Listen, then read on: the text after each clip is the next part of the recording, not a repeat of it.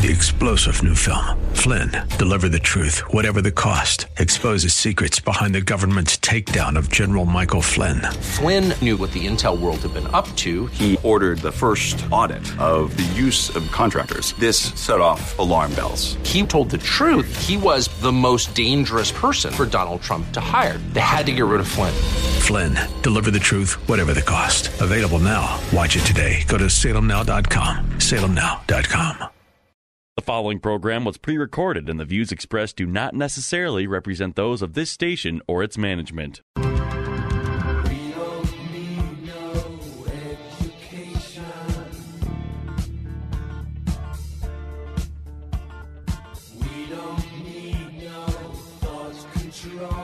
Welcome to Education Nation, where we tackle the biggest issues in American education. School is now in session.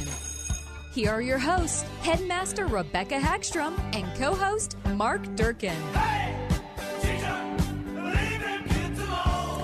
Well, good evening, and thank you for joining us here on Education Nation. I am Headmaster and host Rebecca Hagstrom, and it's a privilege to join you here every Saturday evening on AM 1280 The Patriot. And, of course, I'm joined in studio once again here with the producer of Education Nation and my co-host, Mark Durkin. And a good evening to you, Rebecca. I'm liking this schedule a lot better than Yeah, the other there one. we go. There we go. Yes, it's been nice. This is our third show on The Patriot after doing about 100 shows out of KLBB in Stillwater. Yes. And we are very excited for this change and excited for our new listening audience to get to know us. So tonight is our first real show. The last two shows we have been introducing our listeners to some past podcasts and some past conversations. And so we're looking forward to being able to move on to something that is current. And we're going to be talking about a Minnesota investigation in which 43 of the state's school districts and charters are under the watchful eye of the Minnesota Department of Human Rights for possibly violating the state's Human Rights Act. That's right, Rebecca. According to MinnPost, Human Rights Commissioner Kevin Lindsay is hopeful that all the districts under investigation will enter into agreements with the departments to, as he says, work toward reducing discipline disparities that disproportionately impact students of color, end of quote. The Department of Human Rights says they've identified patterns of discipline disparities over a 5-year period, suggesting that discriminatory discipline practices are in play. And so the bottom line is work in agreement with the department or face legal action from the state. Mm-hmm. And we can all agree that as parents, we want to see each and every student treated with dignity and respect and not looked upon more favorably over other students, regardless of race, religion, or gender.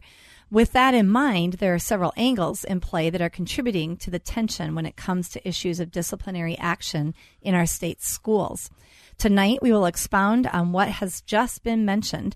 We will also listen to the results of research that point to the problem going much deeper than just the classroom. Joining us by telephone to discuss is Catherine Kirsten. Catherine is a writer, an attorney, a senior policy fellow, and founding director at the Center of the American Experiment, having also served as its chair from 1996 through 98.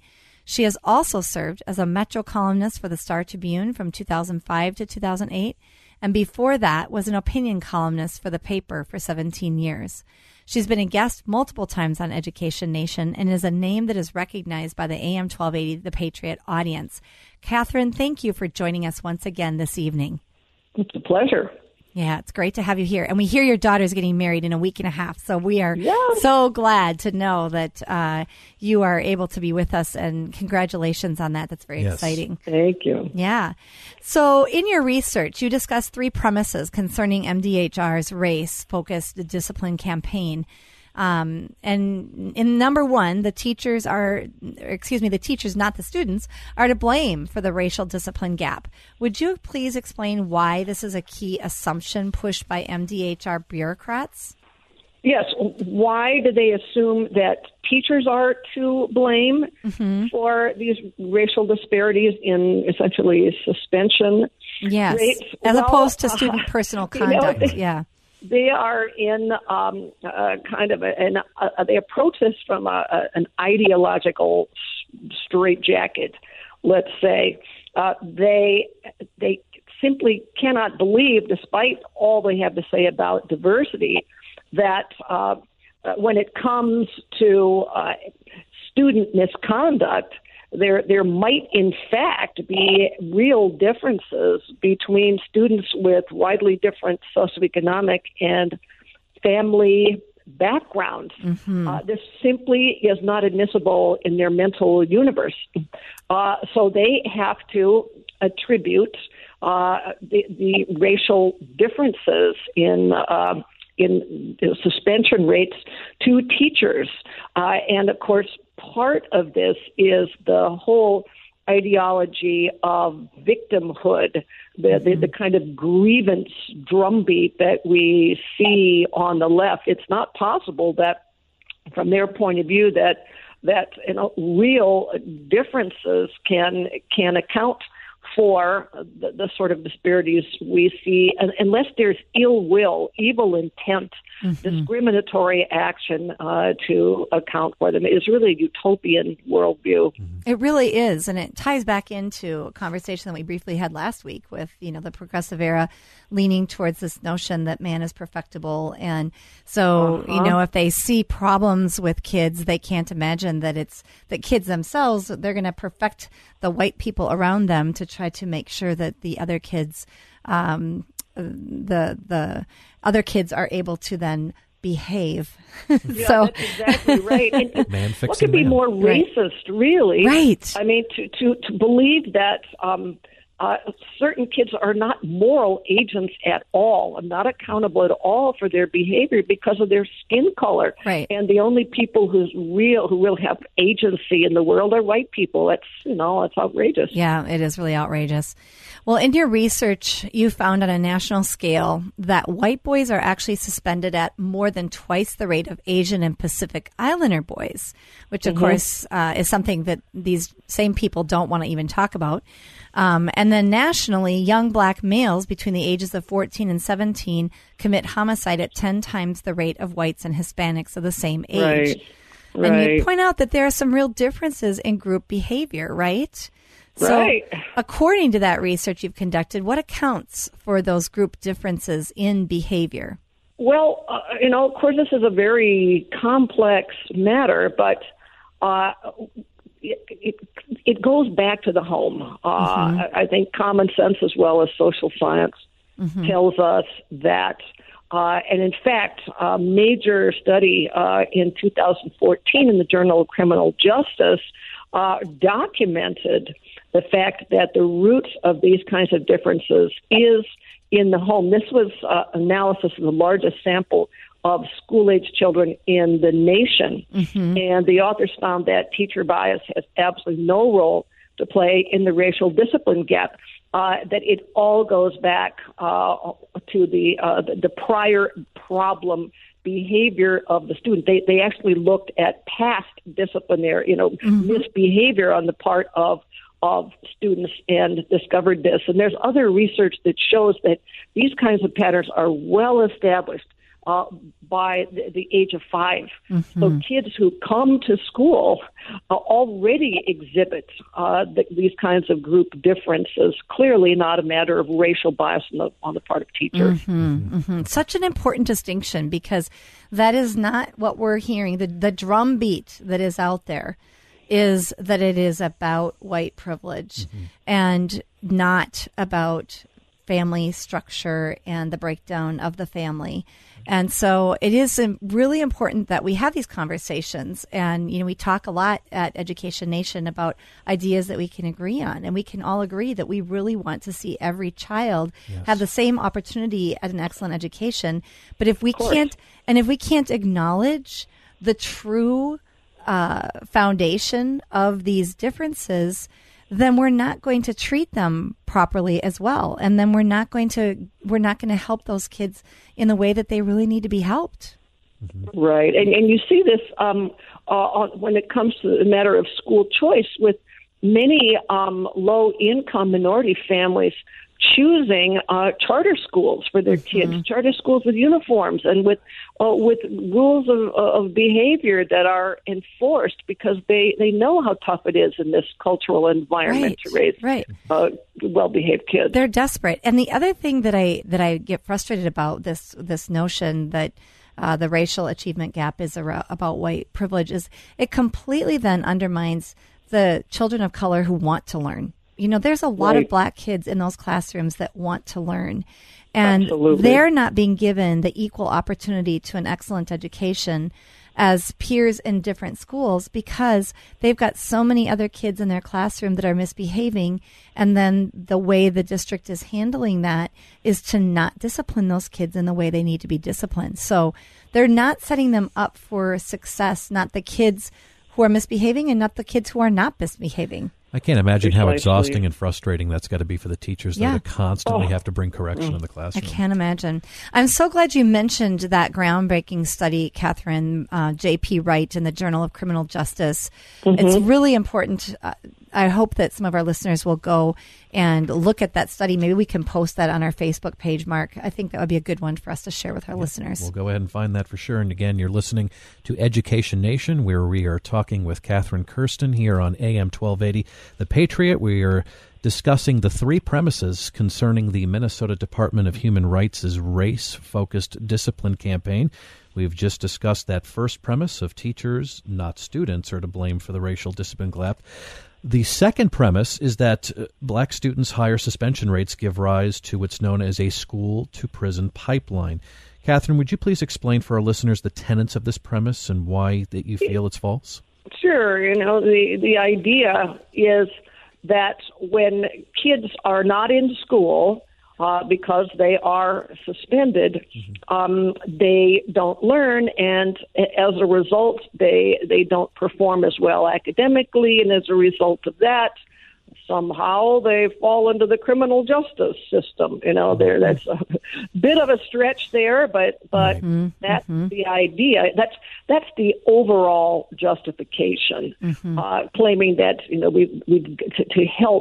to help struggling kids, we have to basically remove consequences for misbehavior in the classroom. Right. So a means to an end in the sense of having all discipline removed so that nobody will end up in the criminal justice system. Basically, yeah. Well, let me ask you, Catherine, what's the real problem that is reducing chances for future success?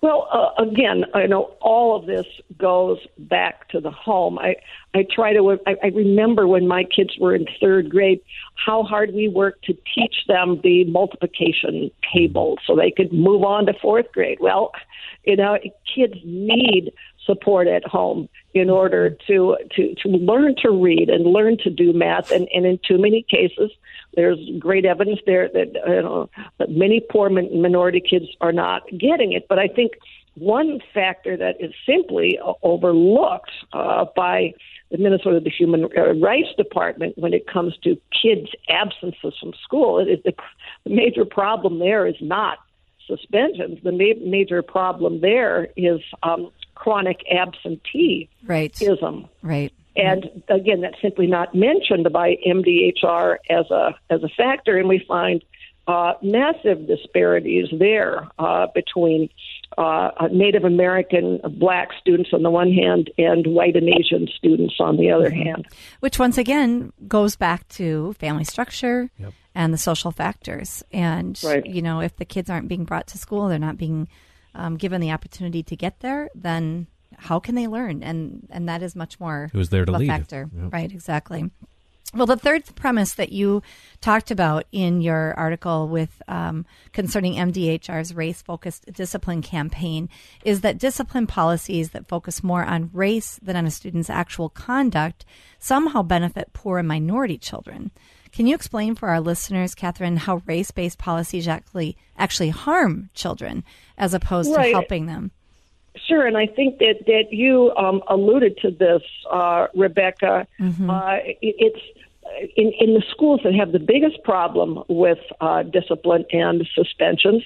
The demographic of the student body is more likely to be low income and minority, and it really is a small percentage of kids in those kinds of schools who are truly misbehaving and ruining the environment for learning for everybody else. For example, as I recall, back in St. Paul schools before their disciplinary changes were made a few years ago, it was something like 15% of black students who were suspended at least once in a year. Well, that means 85% of the black students were not causing the kinds of problems that presumably that led to that action. But those kids, my daughter's a teacher, and she can tell you that 2 disrupted kids, even one in a classroom, can totally throw the teacher off. Mm-hmm. And that's what happens when kids' behavior isn't controlled. Right.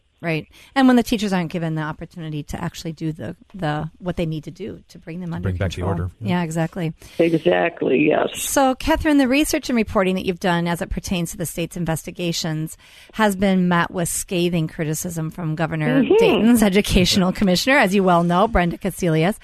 And her charges against you are serious, and they include calling your reporting unsubstantiated, full of falsehoods, divisive, hateful, misleading, reckless, and perhaps the worst of all, flat out racist. And you also, I know, which is, I have a hard time with this because I know how well you research things. You also drew criticism from Julia Hill, a reading teacher in the St. Paul Public Schools, and Dana Bennis, the director of learning at an organization called the Institute for Democratic Education in America. So they accuse you of making false argument, but can you discuss the 3 reasons they give for why they see your work as contemptible? And then, of course, we'll let you respond to the facts that you've dug up. Well, I think Cassellius is the serious critic because she happens to be the Minnesota Commissioner of Education. Right.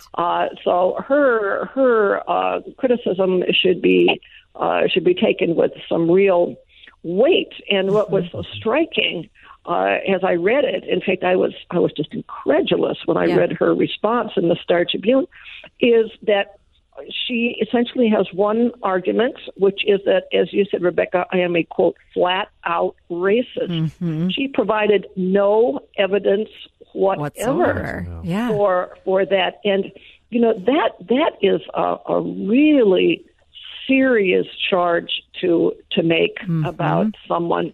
And when you read into her piece, you discover that her definition of a racist is somebody who disagrees with her about school discipline policies. She went beyond that, though. She attempted to bully the Star Tribune into stop printing my work. She said that they were giving my, quote, divisive and hateful words column inches and oxygen. Unbelievable. Silence the opposition. Right, exactly. Right? Silence. Yeah. Call them names and silence the opposition. How unprofessional. Well, it's obviously, you're so right. It's unprofessional, but it's more than that. And I don't say this like this is truly un-American. Yeah, this has the flavor of authoritarianism hanging about it, and it's such an embarrassment, I think, for a public official to sling these kinds of charges around, to attempt to silence without responding in any evidentiary way a critic. This is deeply troubling. In fact, I found it deeply troubling that the Star Tribune would print such a thing because it really does verge on an authoritarian kind of mindset that has no place in America. Right. Agreed. Catherine, the race-based policies the Minnesota Department of Human Rights is enforcing on Minnesota school districts has been shown to have a gloomy track record in other parts of the country. Hill and Bennis, as we mentioned those 2 names earlier, they endorse a discipline policy based on restorative justice and peace circles. And this has actually been incorporated in another part of the country. Would you explain what these policies are, first of all? And as these were also incorporated in the public schools in Syracuse, New York, the results were disastrous. Could you explain what happened after they were enforced back in 2014? Yes, in Syracuse. Very similar kind of story. In fact, one of the few where state officials were the cause of imposition of these race-based policies. But there, the New York Attorney General forced the Syracuse public schools to reduce racial disparities. And things just went south immediately in terms of school order. So the following year, there was a survey done by the teachers union there, which found that the district's teachers and staff members felt, quote, helpless to control students' behavior after this happened. 2/3 of them said that they were worried about their safety, and 57% said they had been threatened by students. 36% said they'd been physically assaulted, and that included being shoved, kicked, headbutted, choked, or bitten. And, of course, unbelievable, crude, sexual, racist language. And also parents. They were very concerned about literally students' parents getting involved in this kind of abuse of teachers, doing things in the parking lot at the school, for example. So finally, in 2017, there was a double stabbing of a teacher, and the county district attorney called for the reversal of these 2014 discipline policy changes. This is the kind of thing I outlined. I described 3 years later, and it takes a double stabbing to get to that point. That's insanity. I mean, this really all starts in the home, though. I mean, we know that for those of us who've had families, that as parents, if we restrict the discipline on kids, they're going to be emboldened to carry out behavior and actions that are going to get worse and worse. And we see this playing human out. nature. Absolutely. Well, and once again, it ties back to this idea that progressives think that man is perfectible. Right. And that if we just have peace circles, we just talk about it, that the kids are going to make the right decisions, when in actuality, they need to be taught the difference between right and wrong. Absolutely. What is good behavior? What is bad behavior? I was just going to say, you're listening to Education Nation, and we are talking with Catherine Kirsten this evening. Go ahead, and I didn't mean to interrupt you, Catherine. One interesting point there. I've read research which makes it clear that these so-called peace circles can actually really empower the bullies and the students who are engaged in misconduct, because they are always involved in these. And, they can exert their control in these circles, and the kids who've been bullied and are already afraid of them can see their power in action. I mean, so those kids are even more afraid and insecure at school. I mean, again, if you don't understand human nature, that you don't get that, but it's obvious to people with common sense. Yeah. Brenda Casilius argues that Minnesota parents and community members can access discipline data through a simple search of the Minnesota Department of Education's data center. And she states that the department reports discipline data every year and summarizes them in a report to the legislature that civil rights groups like, say, the Solutions Not Suspensions Coalition are using to call attention to this racial discipline gap. I will say this, Catherine, I looked at this website, and I'm sure you have as well, too. And if you remember, there's just pages of charts that give like the name of the school district, the particular race, the percentage of students that are attending in that district of each race, and the percentages of people that have experienced a suspension. But what it doesn't give you is the intangibles. It doesn't show you, okay, how many times was Johnny warned to stop a particular action? Was it 4 times, 5 times, 10 times before the suspension was levied? Yep. So when you examine those numbers, you don't have the intangibles to really put together the full thought of what's going on in these school districts. So my question is, were the other forms of discipline that were already tried before the decision to finally expel the student? I mean, we don't know. That's the problem here. Well, that's the whole thing about the 2014 study, the prior problem behavior of the student. That is not. But you're right, Mark. But there's more, I think, confusion when it comes to that data, and the center is actually beginning to take a look at the data now and finding that it's very hard to separate these subjective and objective disciplinary matters with any clarity. It's also you take a school like Best Academy, a charter school that was included by the Department of Human Rights as being out of line in its discipline. We're just beginning to look at this, but what you find is a school like that is almost 100% black students. What is going on? It's not clear when you look at these. Why did they choose this school? Why did they avoid that school?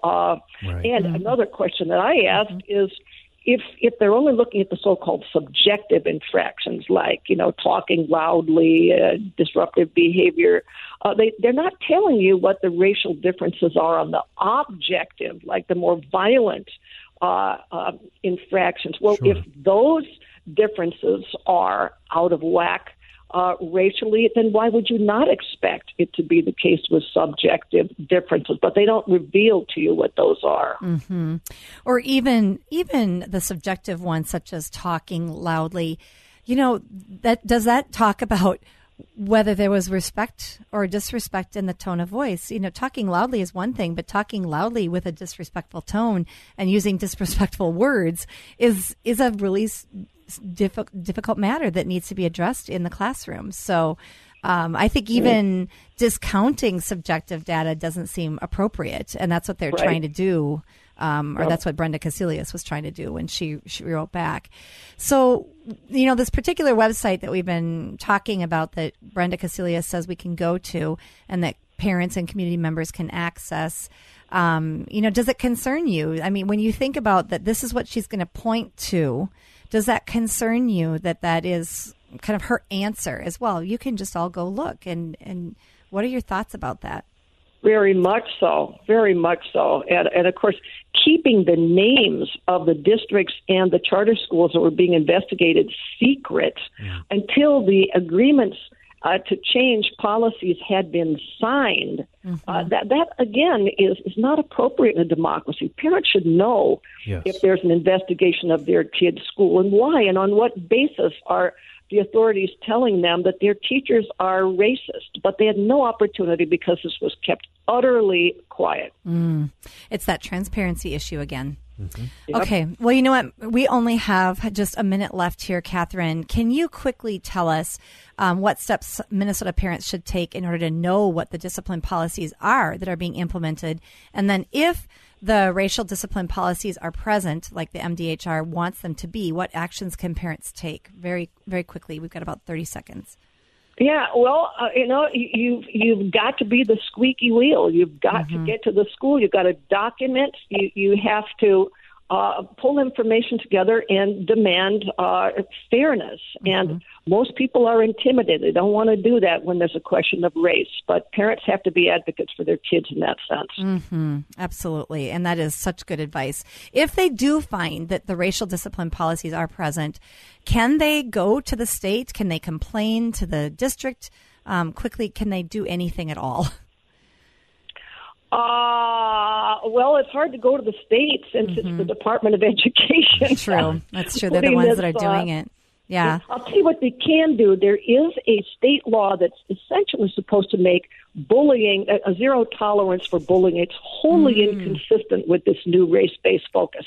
So they could very much look into the kind of ammunition they could get with that anti-bullying law. Excellent advice. That's excellent, Catherine. Well, we are so grateful to have you on the show again today, Catherine Kirsten. We look forward to having you with us again next time.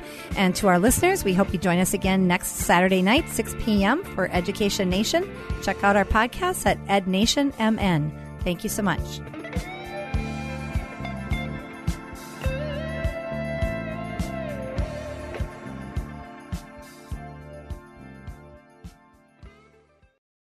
Three-star General Michael J. Flynn, head of the Pentagon Intelligence Agency, knew all the government's dirty secrets. He was one of the most respected generals in the military. Flynn knew what the intel world had been up to. He understood its funding. He ordered the first audit of the use of contractors. This set off alarm bells. The explosive new documentary, Flynn, Deliver the Truth, Whatever the Cost, uncovers the facts behind this scandal. Flynn told the truth. He was the most dangerous person for Donald Trump to hire. I find out the worst enemy that I'm going to face in my life is right here in America. They took my assessment and they wanted me to change it. And I was like, I'm not changing it. They had to get rid of Flynn. With in-depth interviews, archival footage, and never-before-seen personal records of the man behind the headlines. I just felt like I was drowning. Flynn, Deliver the Truth, Whatever the Cost. Available now. Watch it today. Go to salemnow.com. salemnow.com.